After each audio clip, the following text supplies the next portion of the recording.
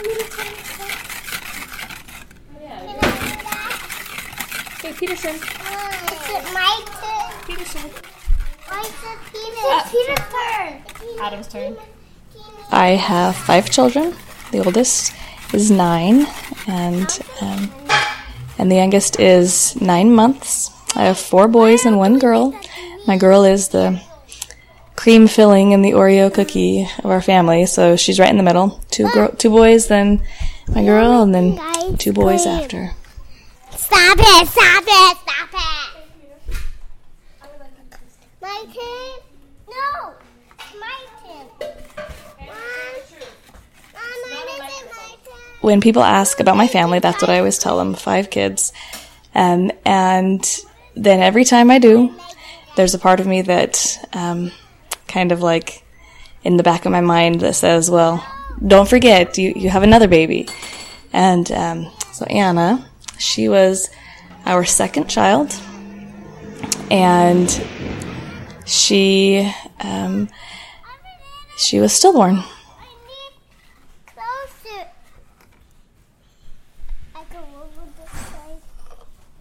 That was my sister-in-law, Jody Heiselt, and this is Cocoon, Stories of Gestation. I'm Lizzie Heiselt. And I'm Valerie Best. This is not a pregnancy podcast. These are stories about you.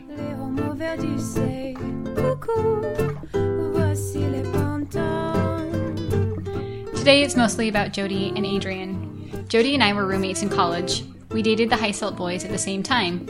They lived next door to us, and we spent a lot of time tossing a frisbee around, rock climbing, cooking, and eating together one summer. By the end of the summer, Micah and I were engaged, and Jody and Adrian waited until after we were married and things had settled down a bit before they got engaged. Very thoughtful and patient of them. Suffice it to say, Jody is one of my favorite people, and she's probably going to be one of yours too by the end of the story, which I want to get to as soon as we can. So let's do it.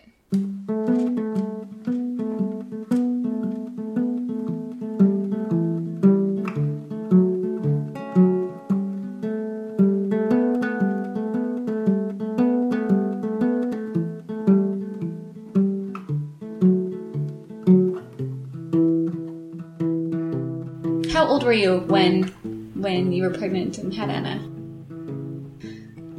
You gotta ask me that question. 22? 23. I'm trying to think. Did we do the math? I had Simon when I was 23. So I think... Did I have Anna before you had Simon? Or after? No, after. They're about 6 months apart, I think. Okay. Because I was in school. I remember that. Oh, God. I don't remember this. So I think he must have turned 24 the week after. It was 2007. Mm-hmm. So you would have been 23, almost 24, right? That sounds right. Okay. Yeah, she was born a week before my birthday. Yeah, it was 8 years ago. So I was, I guess, 26. Okay. 26 and then 27 as well. So it was kind of my birthday was kind of in the midst. So it was 8 years ago, and they were young, fairly newly married, and getting their family started. Yeah. When Clark was 9 months old, we kind of, I don't know, I had read somewhere that, for your health or I don't know, something that it's best for your children to be spaced between 18 and 24 months apart or something like that. I don't know. I read it 9 years ago, but, so in my mind, I wanted them to be about 18 months apart. And so when Clark was 9 months old, we got pregnant again.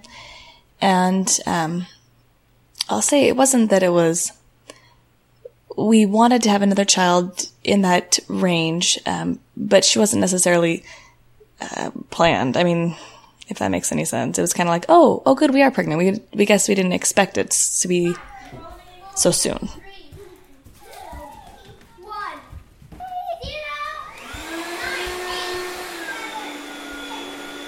Actually, it was really, really easy. I had no symptoms. I missed a period, and that's how I knew that I was pregnant. But I did not have any of the same symptoms that I had had the first time around. I had no morning sickness. I had no nausea. I was not overly exhausted. I mean, maybe a little more tired than normal, but not extreme, like the first pregnancy. And so I thought, wow, this is great. This is amazing. You know, I must be having a girl because it must be so different from the previous pregnancy. So it must be a different gender and whatever. So the pregnancy was great. It was great right up until what point? My 20-week ultrasound, the ultrasound that they were checking everything and telling us the gender and all that. And we found out we were having a little girl and we were really excited. And during the ultrasound, it took a little bit longer than I thought it needed to. And the doctor told me, I can't remember if it was right then or if she had called me a little bit later, that the baby was growing, but she was measuring a little bit behind. So she's measuring a little bit small for her age. And there was the question of whether or not I got pregnant when I think I did, or if it was, maybe I miscalculated. So maybe she was, a little smaller than we had thought because her gestational age was younger. But there was absolutely no mistaking that. And so she said she felt a little uncomfortable just continuing without getting a little bit more in depth of a ultrasound. And so she referred us to another doctor, like a specialist. She referred us to a specialist. So I was freaked out about going to a specialist because who wants to go to a specialist, right? Mm-hmm. What they had done first, so they got another ultrasound. I think it was like a couple of weeks after that ultrasound. My timing is a little, in my brain, I don't really remember exactly all the timing, but they just had another ultrasound, and in that ultrasound, they found a couple of things that were red flags. They noticed that her heart looked a little different, and something else with her stomach wasn't quite right. Anyway, so they referred us to a pediatric cardiologist to get an ultrasound with the cardiologist. And we met with the cardiologist, and she had said, she drew us a diagram of her heart, the heart that they saw in the ultrasound, and she explained that in a normal heart, there are 4 chambers and they're symmetrical, and she kind of like drew a picture. And what they saw was that they only could see 2 of the chambers, and they were asymmetrical. They also noticed a hole, the chambers, I don't remember all the terminology, but there was a hole and something else. And so she actually told us that it's that in itself, what she saw wasn't a red flag for some kind of a genetic disorder. It was something that was concerning, but something that could be fixed or worked on after the baby was born. Or there was even a chance that some of the things could resolve on their own. Mm-hmm. And so she had made it seem like it wasn't really that big of a deal. But that with there was a stomach issue, they couldn't see the lining of the stomach or something, and which showed the baby wasn't swallowing. So just like each thing that they saw isn't a red flag in itself, but together is what caused the concern. I had an amniocentesis after. So I had the ultrasound and the cardiologist ultrasound and on these things. And because of that, it was a red flag because of the multiple things. So I was told before I had an amniocentesis, I was told that it was most likely either Down syndrome or a trisomy or triploidy. And so we just felt really strongly that we wanted to know. We wanted to know what it was. We wanted to know what we were dealing with. You know, they even told us that there was a chance that it really may just be nothing and everything was going to be fine and, you know, fixable after she was born. But I didn't feel right about hoping for that option. And so really, I was really hoping for Down syndrome, actually. I was really praying that I could have this sweet, wonderful Down syndrome baby because I knew that that was the only one that gave her a chance for survival. The other two, if she had either of the other two genetic disorders, then her chances of survival were not very good for very long.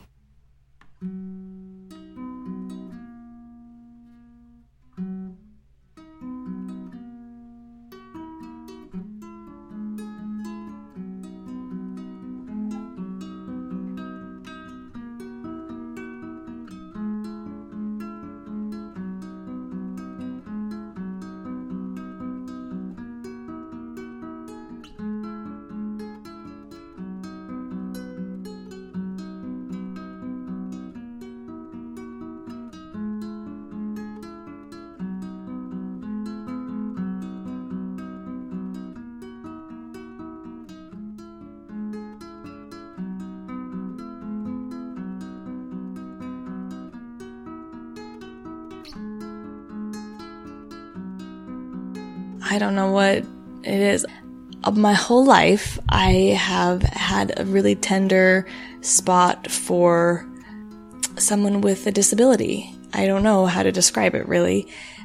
Every time I would see a child in a wheelchair, I would always want to go and say something. Like, hi, you know, just say something. I rarely did. I chickened out a lot of times, but like I would see them and like the love in my heart would like grow enormously. Like I want to love you, you know, and I don't know. I wonder if I have a cousin that I grew up with very close to my age who has cerebral palsy and is in a wheelchair, and we grew up together. Maybe I was able to just see that just because she's in a wheelchair doesn't mean that there's something wrong with her, or, you know, like I loved her. I love her so much. And so maybe seeing that and being her friend and whatever, helped me to realize that they're people. Like they're just people and there's nothing wrong with them. And so in high school, I worked at a place that was kind of like a summer camp or a summer program for children with disabilities. And I worked with the young children, the preschool age children. And, like the love, I loved them so much. It really was just, I don't know how to explain it more than that. And so I have always just kind of had a sense that one of my children might possibly be born with a disability. And I guess I've kind of not prepped myself, but, you know, just kind of like, if it happens, it'll happen. It'll be wonderful and great. And so I was definitely hoping for, praying for a little baby girl with Down syndrome, because I would love her so much and I would want her to live.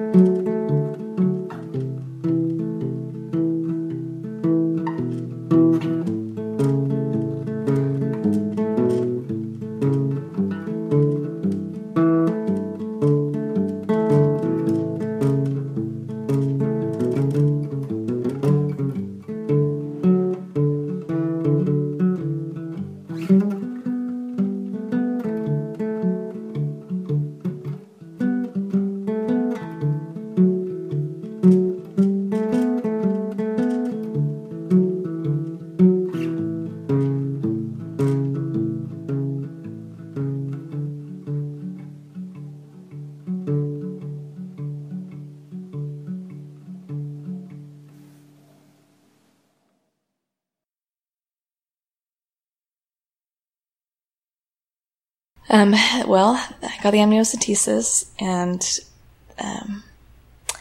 that was probably really one of the hardest times. Is they said, okay, we'll call you in 2 weeks or whatever. We'll call you and tell you the results. And you're like, well, what are you talking about? I need to know now. Mm-hmm. And so that was waiting and waiting. And it was really hard.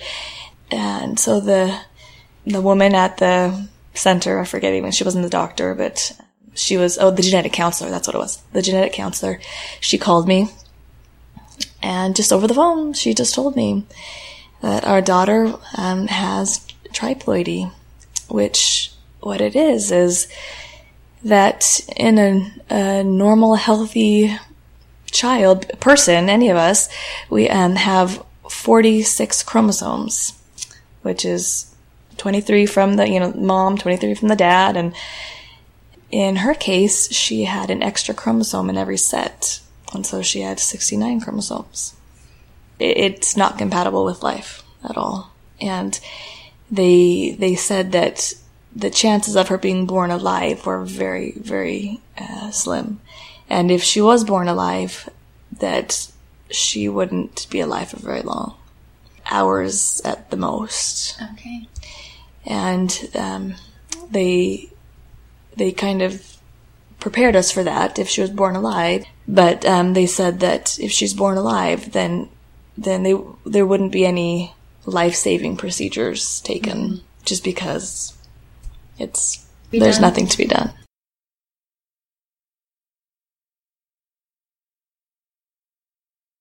First of all, I was devastated. That's like the worst thing that could have happened, the worst diagnosis that I thought could ever have happened. But when we found out, there was a lot of things that were really important to us. One was we really needed support, and we really needed family, and we also really wanted to, I don't know if enjoy the pregnancy, I don't know if that's the right word, but I didn't want to sit and mope about it. I didn't want to be sad all the time. And I was sad for a lot of it, but I wanted to find a way to find some good or some joy or something that I could hold on to. And I started like a little silly, I don't know, opposite of a countdown. It was a count up.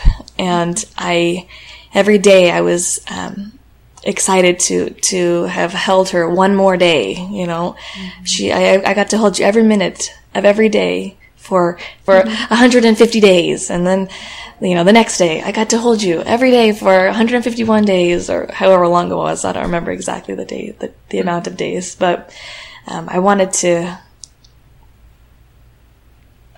find ways to be happy. Another thing that helped, as Adrienne remembers, was just to talk. I think the biggest thing was talking about it and sharing each other and being open about our own feelings. We had been married just over 2 years at that time, so we're still fairly young, still learning how to open up to each other and being completely comfortable with that. And then also just not being afraid to share our thoughts and emotions, not only with each other, but with other people. I remember early on, and Jody was reading some communities online about other people that had experienced similar challenges, and how a lot of people recommend that one of the best things you can do is talk about it with other people. I think Jody was very open about it with other people, and very much to a point of, yes, it's very sad, and yes, we don't want to go through this, and yes, we want our daughter, but we're not going to have her right now. But I still want to talk about it. I still want to tell you about it. And so for me, I was in the middle of grad school, and so just being able to tell other people about this situation I was going through definitely helped me, and helped the people that I interacted with on a daily basis to understand what I was going through, and understand that I was willing and open to talk about it. Mm-hmm. And I think just that helped me kind of get through it. One of the many, many hard things about Jodi's pregnancy was the fact that Anna just didn't grow a lot. She was obviously pregnant enough that strangers would ask her about it, and it put her in a tricky situation sometimes. If I was at the grocery store and somebody just said, "Oh, how far along are you?" because they noticed I have a little bump, then I'd say, "Oh," I'd either make up a number, I'd lie about it. When I was, 6 months pregnant, I looked like I was maybe 2 months pregnant, 3 months pregnant, like not very much at all. My baby bump did not get very big, and so I would lie. But if it was somebody who was a little closer to me, then I would just kind of say, I am, and I'm just not growing. She's just not growing very much. She's just not growing. But even with all the hard things, big and small, Jodi did have the mixed benefit of having another perspective on her situation. For her, at least, she knew what was coming, and she knew it didn't have to be that way. My oldest sister, she's 10 years older than I am, and she had a stillborn son. And for them, it was unexpected, completely unexpected. And I was a teenager. I don't remember exactly how old I was, but I remember her experience, and I remember being there, and I remember a lot of what she went through. When we found out about Anna, she was definitely one of the ones giving me a lot of support, because she had went through it as well. She had gone through the same things, the same grief and the same heartache. She never found out. They never found out what really happened. And it's interesting, as we've talked about it a lot since then, for her, she really felt like it was good for her that it was unexpected, that it was like a surprise, I guess, that she wasn't dwelling on it for a long, long time. And just interesting, because for me, I feel the opposite. And maybe it's just because my experience was different, but I feel really, really grateful that I had time to prepare and time to think about it and time to know what I wanted, and from the, pregnancy, or what I wanted and what I wanted for afterward as well. I was really glad I had the time to prepare myself a little bit. One of the things she did to prepare herself and to validate her experience was to name her baby. After she was diagnosed, and after we had tried to find a way to, make this real, I guess we wanted to name her. We wanted to call her by her name. We didn't want to refer to her as the baby, or, she. We didn't want to just give her a gender and that's it. We wanted to give her a name because we felt like it was going to help make her a part of our family more. Mm-hmm. And when everyone was referring to her as Anna, it made her more real to me, or it helped validate her life more. I can definitely agree with that. It's been 8 years since then, and I can't imagine, if we had called her the baby or anything like that, it would have, when I picture Anna, I picture a little girl. Yeah. Yeah. You're making me cry. I don't see a fetus or, right. A baby bump. I see a little girl. Yeah. That's exactly what I wanted. And I really loved that when we did have her, she was Anna. That's just who she was, because we had been calling her that for months. And so when we got to look at her for the first time, this is Anna, not let's just call her Anna. That's who she was. That's who she, Right. Mm-hmm. I liked that.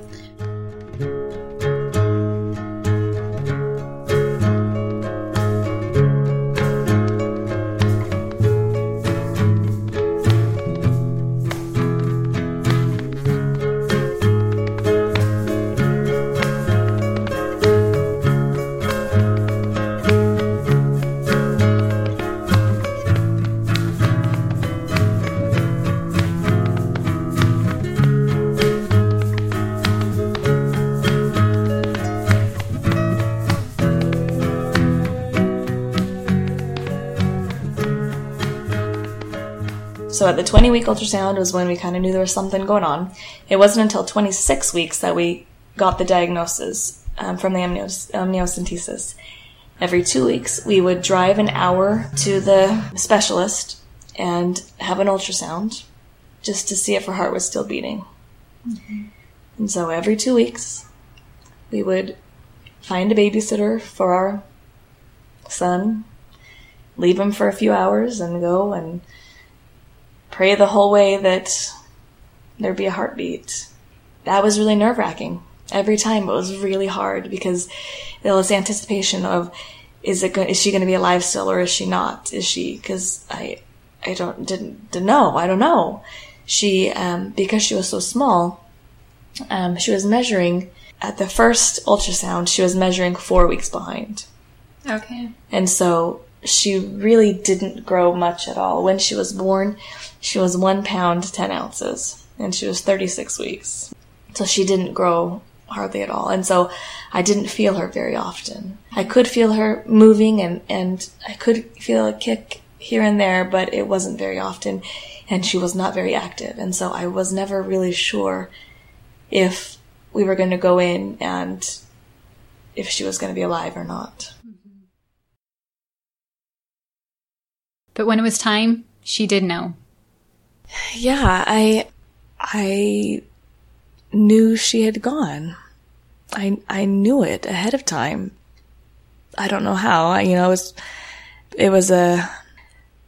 believe it was a Friday, and I just felt like something was different.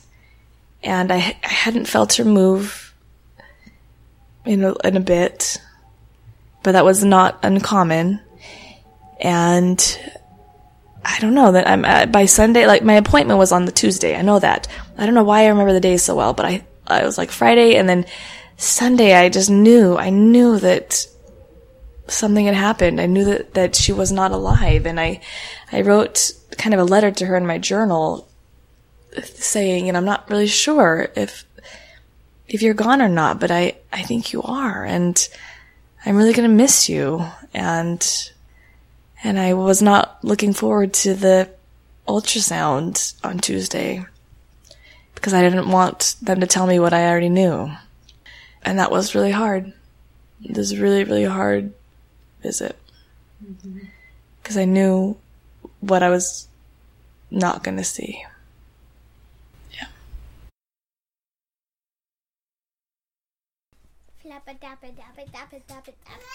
Cheetahs. All done. All right. Let's go the other one now. Here we go. Good work. Okay. Good. Can I hear the sound? Coucou, ouvre-moi bien vite. Coucou, mon cœur vous invite. Coucou, il faut nous aimer.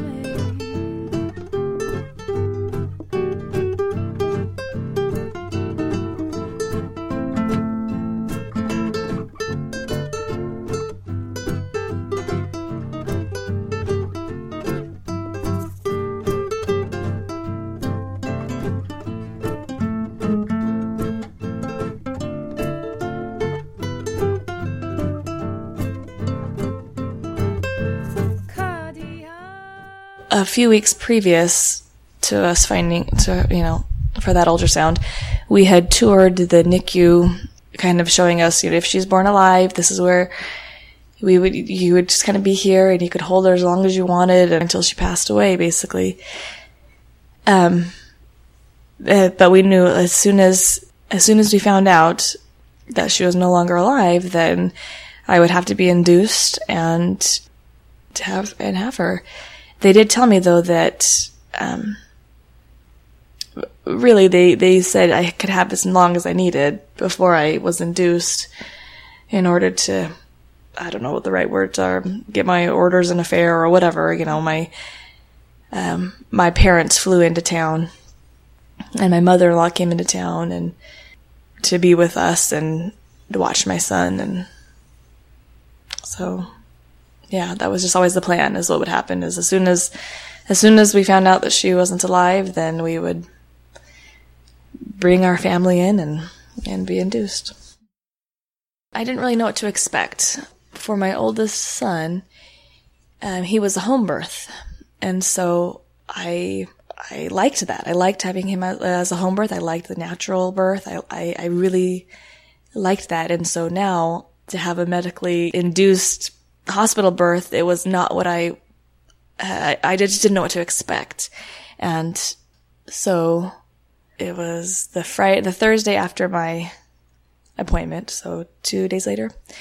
And I went in and they started me on, I forget exactly what it was. They did something. What did they do? Put something to soften my cervix is really what it was. And so then they said, we'll check on you in 12 hours to see if anything's happened before we really induce you. And so that was terrible. It was terrible to be in the hospital, just sitting there doing nothing, just waiting and waiting and waiting. And it was like so boring. And I remember there was like not one thing on TV. And it was so boring. That's all I just remember, just like being so bored at the hospital. But after a few hours, so that was at 8 o'clock in the morning. And so they said, okay, at 8 o'clock in the evening, we'll come and check on you, and then we'll start Pitocin. But by, I gotta think timing-wise. I forget. After 5 or 6 hours, I was kind of uncomfortable, feeling kind of crampy and kind of feeling not so good. And everyone was like, oh, it's fine. It's just, you're just, I don't know, getting ready. They kind of just blew them off. And it was around 5-ish that I really was like, I was totally having contractions.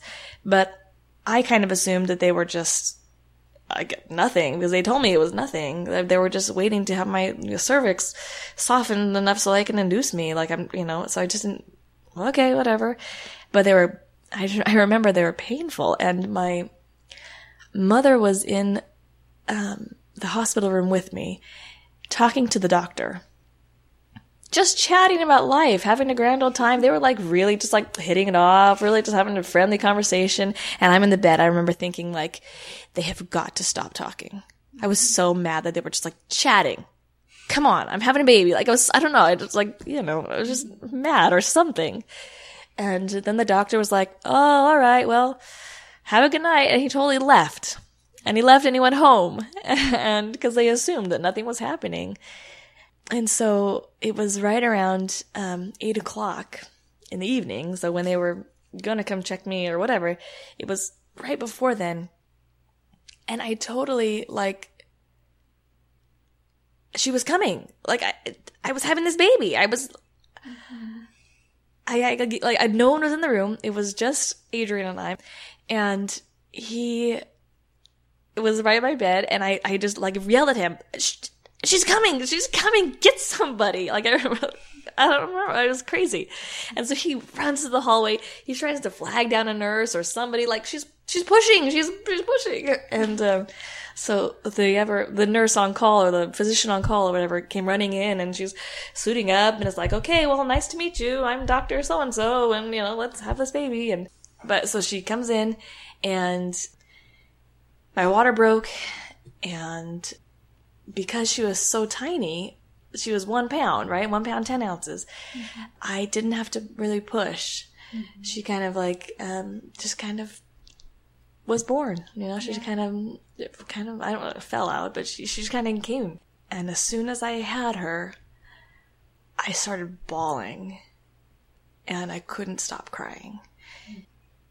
I remember saying, it's so weird, I had to justify or something my tears, but I remember saying, I'm not crying because it hurt.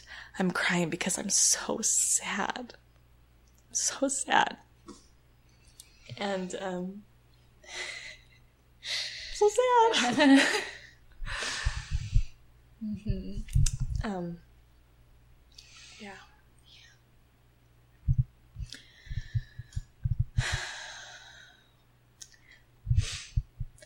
They,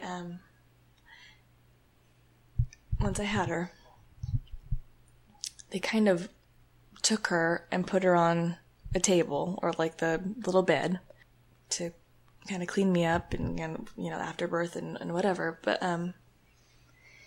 I was really concerned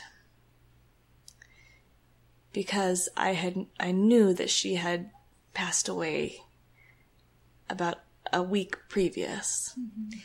And I knew that wasn't very good for her body.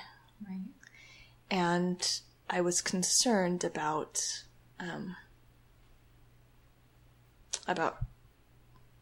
her. And I didn't care if she didn't look good. I didn't care about that, but they didn't give her to me right away. And I was really sad. I was really anxious. I wanted her. And they were whatever. I don't know if they were even doing to her, cleaning her. I don't even know. Maybe they were just working on me. I don't know, but I wanted her. I wanted to hold her. And my husband went over to the bed where she was at and then came to me and I said something like, "How does she look?" And he said, "She's beautiful." I really loved that. He said that. Mm-hmm. Because in all honesty, she wasn't beautiful for anyone else. And when my doctor came in, he came in right away, like, they called him or whatever. And so he was there before they even handed me my baby. And I remember he said something like, "I wish you didn't have to see her this way." And I was really offended. I was really offended by him saying that. He really was just being very nice, and he really was meaning, like, I wish this didn't happen to you. But it really hurt my feelings because I felt like this is my baby and I love her so much. This is my daughter. You can't say that to me. And I told him, I said, "I just want her. I just want her." And so they bundled her up and handed her to me, and I just didn't want to let her go.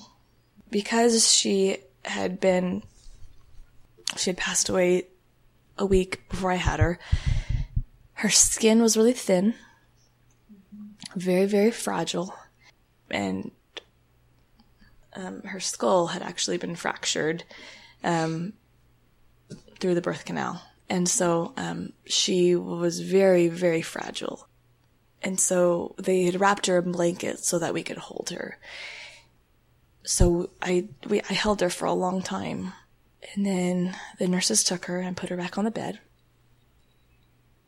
And then we took some pictures. My mother was there, and she took some pictures as, private, personal pictures for us that we could keep and not really show anyone else. Mm-hmm.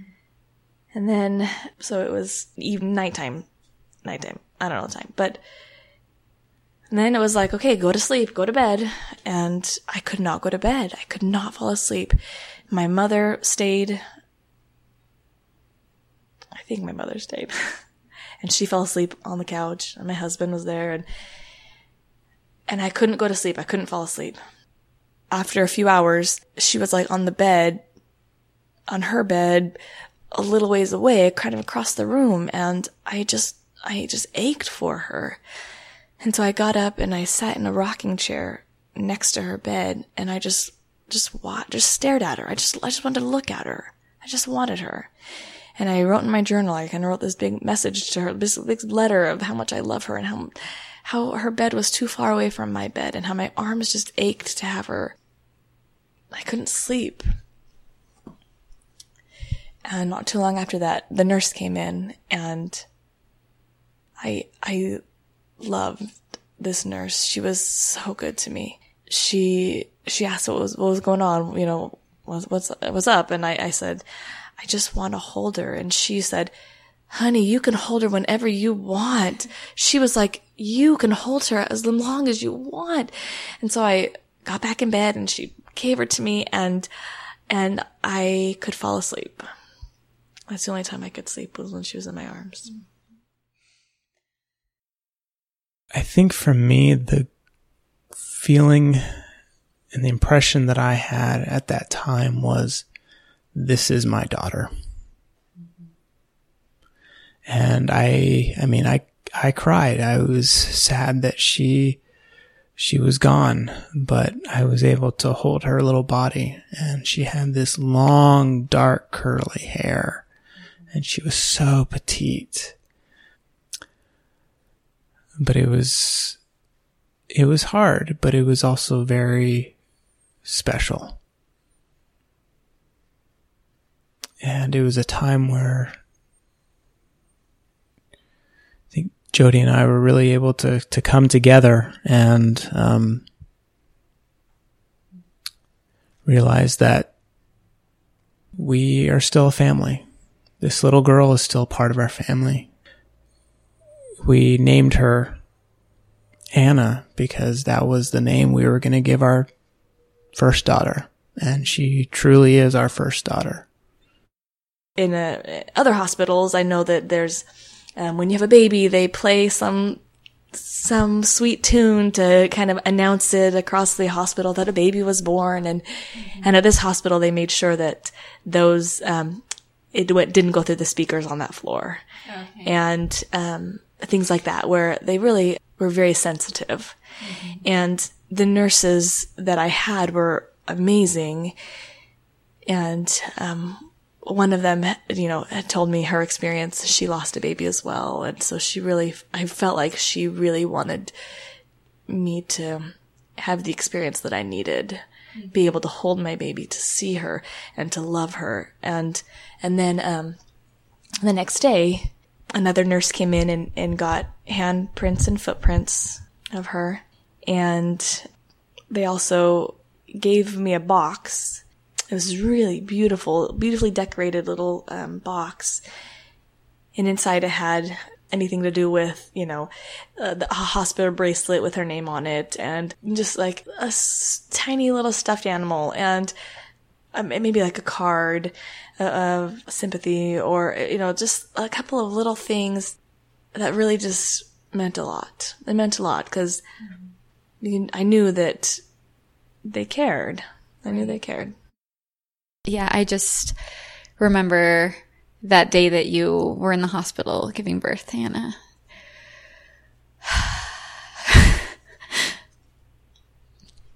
Sorry.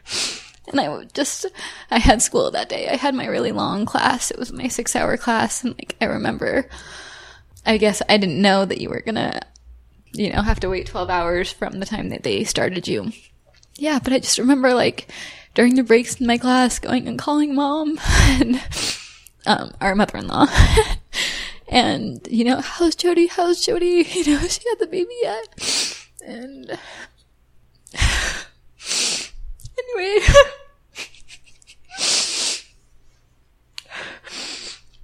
I guess I worry that I didn't, convey as much to you at the time how much I was concerned about you and cared about you and was anxious for you and Anna and Adrian and and I think I have a greater appreciation now of the kind of grief that you must have gone through.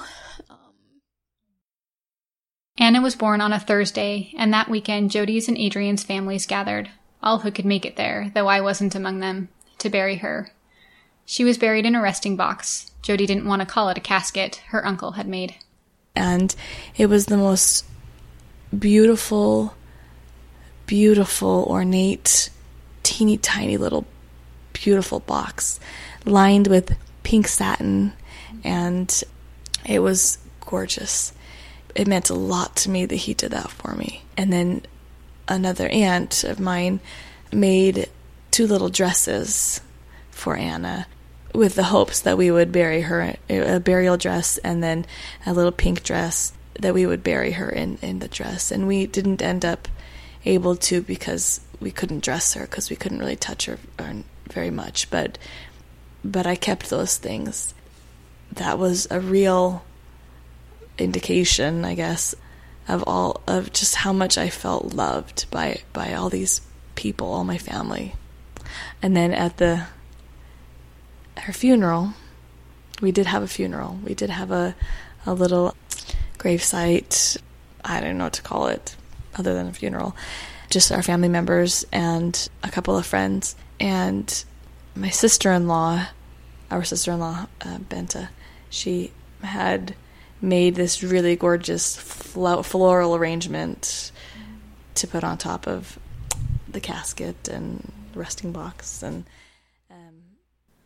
all of these things that people did, the resting box, the dresses, the flowers, meant a lot to Jody. And there were little things too. Any little thing that anybody did to reach out meant a lot. There were lots of sympathy cards and books and flowers and potted plants, some of which she still has. I think one of the saddest times for me was when the sympathy cards stopped. Because that's when I realized that everyone else had moved on. And it was kind of done. They were done. And I wasn't ready to move on yet. And so that was hard. Although the hospital Anna was born at offered grief counseling and other services, Jody didn't feel like she needed it. She grieved in her own ways and gave herself as much time as she needed to heal and move forward. I have a lot of faith, and I think my faith and my belief and of what happens after this life really helped a lot. And I still grieved for sure. But I don't know. I guess I just didn't feel like I needed that. Mm-hmm. And I don't necessarily regret it either. Okay. Though, I'll be honest, I did join a chat group. Okay. A chat group online, and that was kind of my counseling, I guess, or my therapy, or my grief, I think I was like even anonymous. But I joined this group for mothers that had babies with triploidy that had died, and it was a really good place for me to be able to vent when I needed to vent. Mm-hmm. And I would get love and, people saying, I've been through it too. I totally know. I totally get it. It sucks, because I felt like you can only burden your family so much. And burden is not the right word, but I can only come to you so many times before it starts to get old. I don't know. That's kind of what I think. And maybe that's not true, but, there's a time when everyone else has moved on. And if you aren't at that point, then it's hard for everyone. It's hard for the person who's dealing with it, but it's also hard for everyone else to hear that you're to hear about it. Like, okay, haven't we moved on yet? Like, aren't you, everything's fine.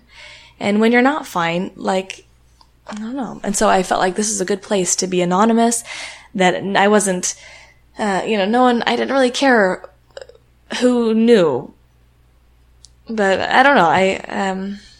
It was a good place for me to vent and not feel judged or feel like people were like, well, haven't you moved on yet? So that was my version of a support, grief counseling, I guess. Aside from her grief and not wanting to burden those around her with it, Jody felt an intense sense that something was missing, that she needed someone soft and warm to hold. When you have a baby and you have this ache, this need for your baby, and especially when my milk came in, I didn't have a baby to feed. I didn't have my baby, and it kind of became an obsession to me. I needed a baby. I really needed a baby so badly. I carried around a stuffed animal for weeks because my arms felt so empty. And so So I didn't go back to my 6-week follow-up appointment at the doctor's because I didn't want them to tell me I needed to wait. I didn't want them to tell me that I had to wait 3 months or whatever in order to try having a baby. No, I needed a baby. I needed a baby badly. And so we did. Right away. We got pregnant right away.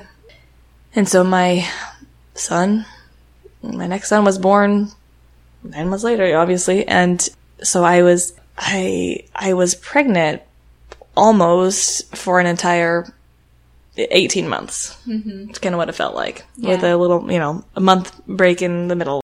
Mm-hmm. I was pregnant for a long time, and that was really, really hard.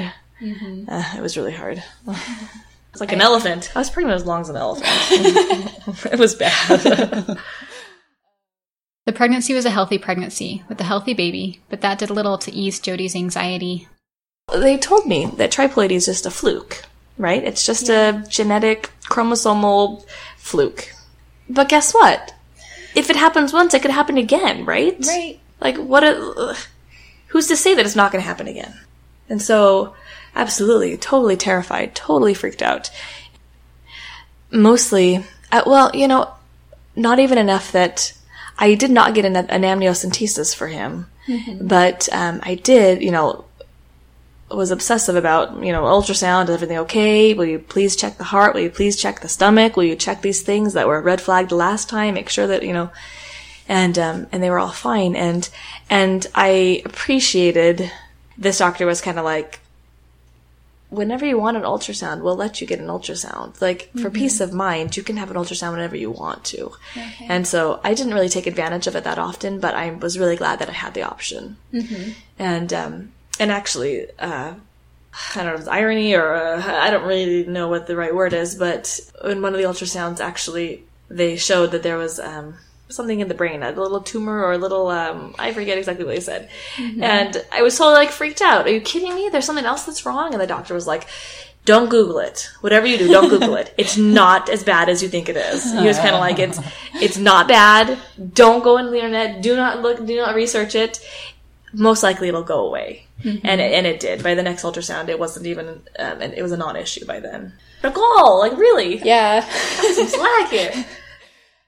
There's never a time when I felt like I was safe. Okay. When I was pregnant with Peter. Mm-hmm. There was never a safe moment. Even after that 36-week mark, I'm not safe yet. Like, there was no point when I felt safe until he was in my arms.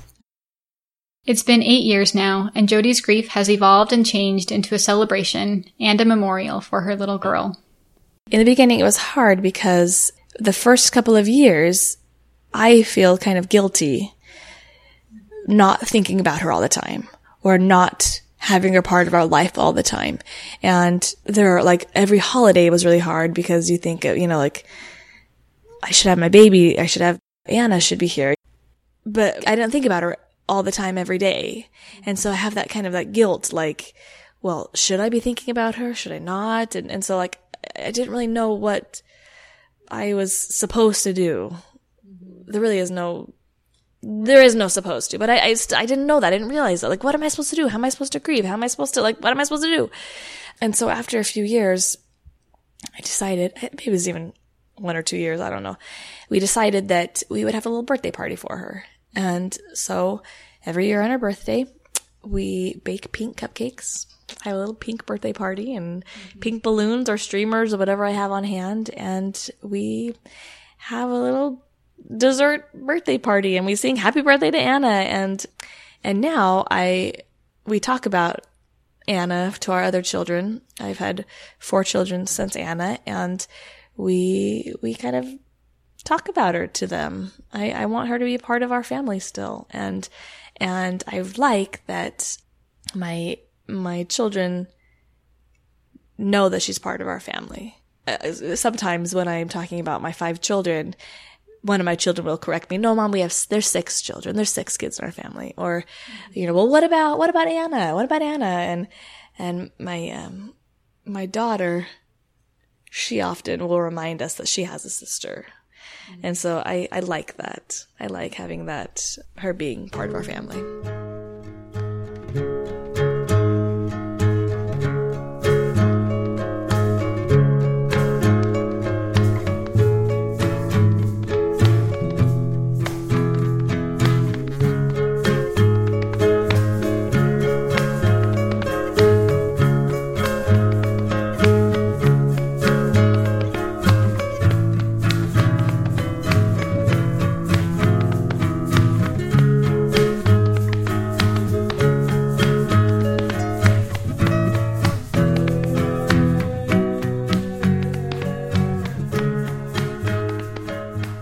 Jody told me that you have some photos that you just keep for yourselves. Do you think that there will be any point that you share them with your other children? I think so. Once they get a little bit older and more mature and kind of understand the sanctity and the sacredness of life, I guess. And I think it's especially when they go through challenges, I think it's a time that we can kind of talk about that a little bit more and saying, you know what, we've gone through some difficult times. I mean, kind of branching off that question, it was really fascinating when I would share it or when Jody would share this experience with people. People would come out of the woodwork and say, oh yeah, my mother went through a similar situation, or my sister, or we went through a similar situation, where it was, I mean, it's amazing how many people have lost children. And it's not necessarily something that gets talked about in the open, because for so many people, it's a precious memory that they have, a very difficult memory, very challenging, but it's also a precious memory that they have, knowing that they went through it and they struggled through it, but they got out of it even stronger. I asked Jody what her experience had done for her as a person, how it had changed her. A lot. It really strengthened my faith in God, actually.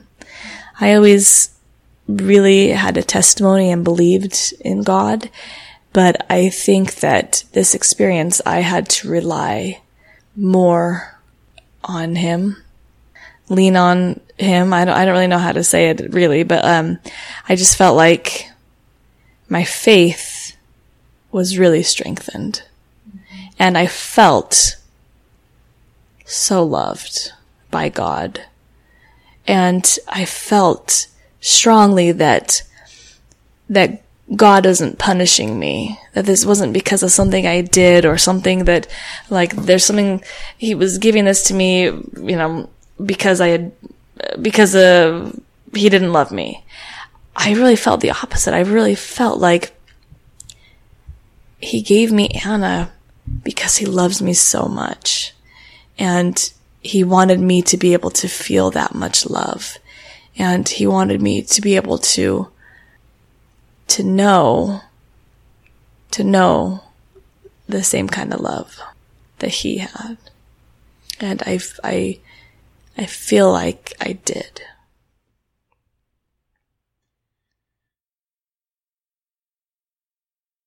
It makes me value life more. It makes me value my living children.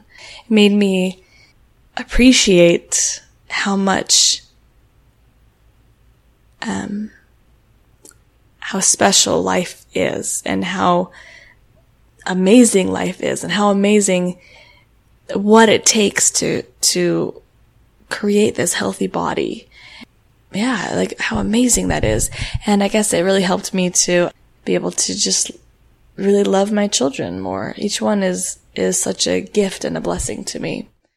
I have to say that for the life of me, I can't fathom how so many pregnancies, I mean, I guess for a long time, I guess I felt like so many pregnancies turn out well, you know? Like, this is amazing. But I also kind of feel sometimes now like, oh, but a lot of them go really badly. Right. Right. And anyway, it's so amazing. It is, yeah, I mean, it is just amazing how when so many things can go wrong, it's amazing when they go right. Yeah, I totally think so. Like, there are so many things that could go wrong. It's amazing. And I'm so grateful for my children that are right.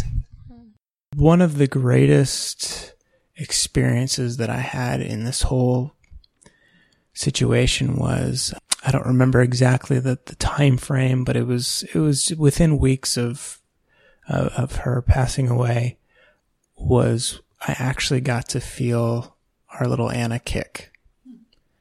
And that was and is a very precious memory to me.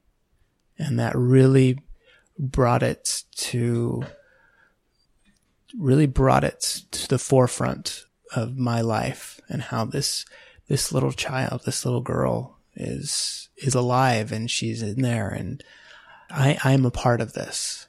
That was one of the big times where it was sad, but also very joyful. And that is what we have from Jody and Adrian today.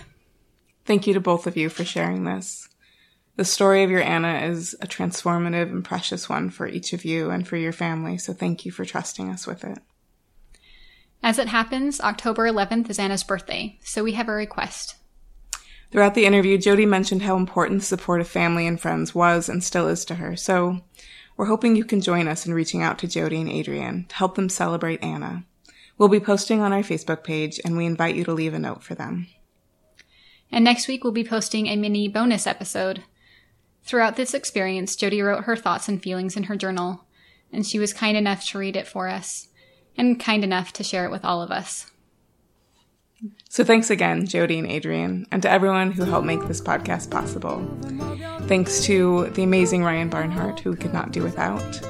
Thanks to Ben Howell and Ellen Barnhart for the music. Thanks to Micah Heiselt for all that you do. Hey, Lizzie, did you know that Micah can bench press 4,000 pounds? Oh, I know it. Tune in 2 weeks for our next episode. You can listen to it on our website. You can also download it from iTunes. And while you're there, leave a rating and a review. Thanks for listening. All right, till next time.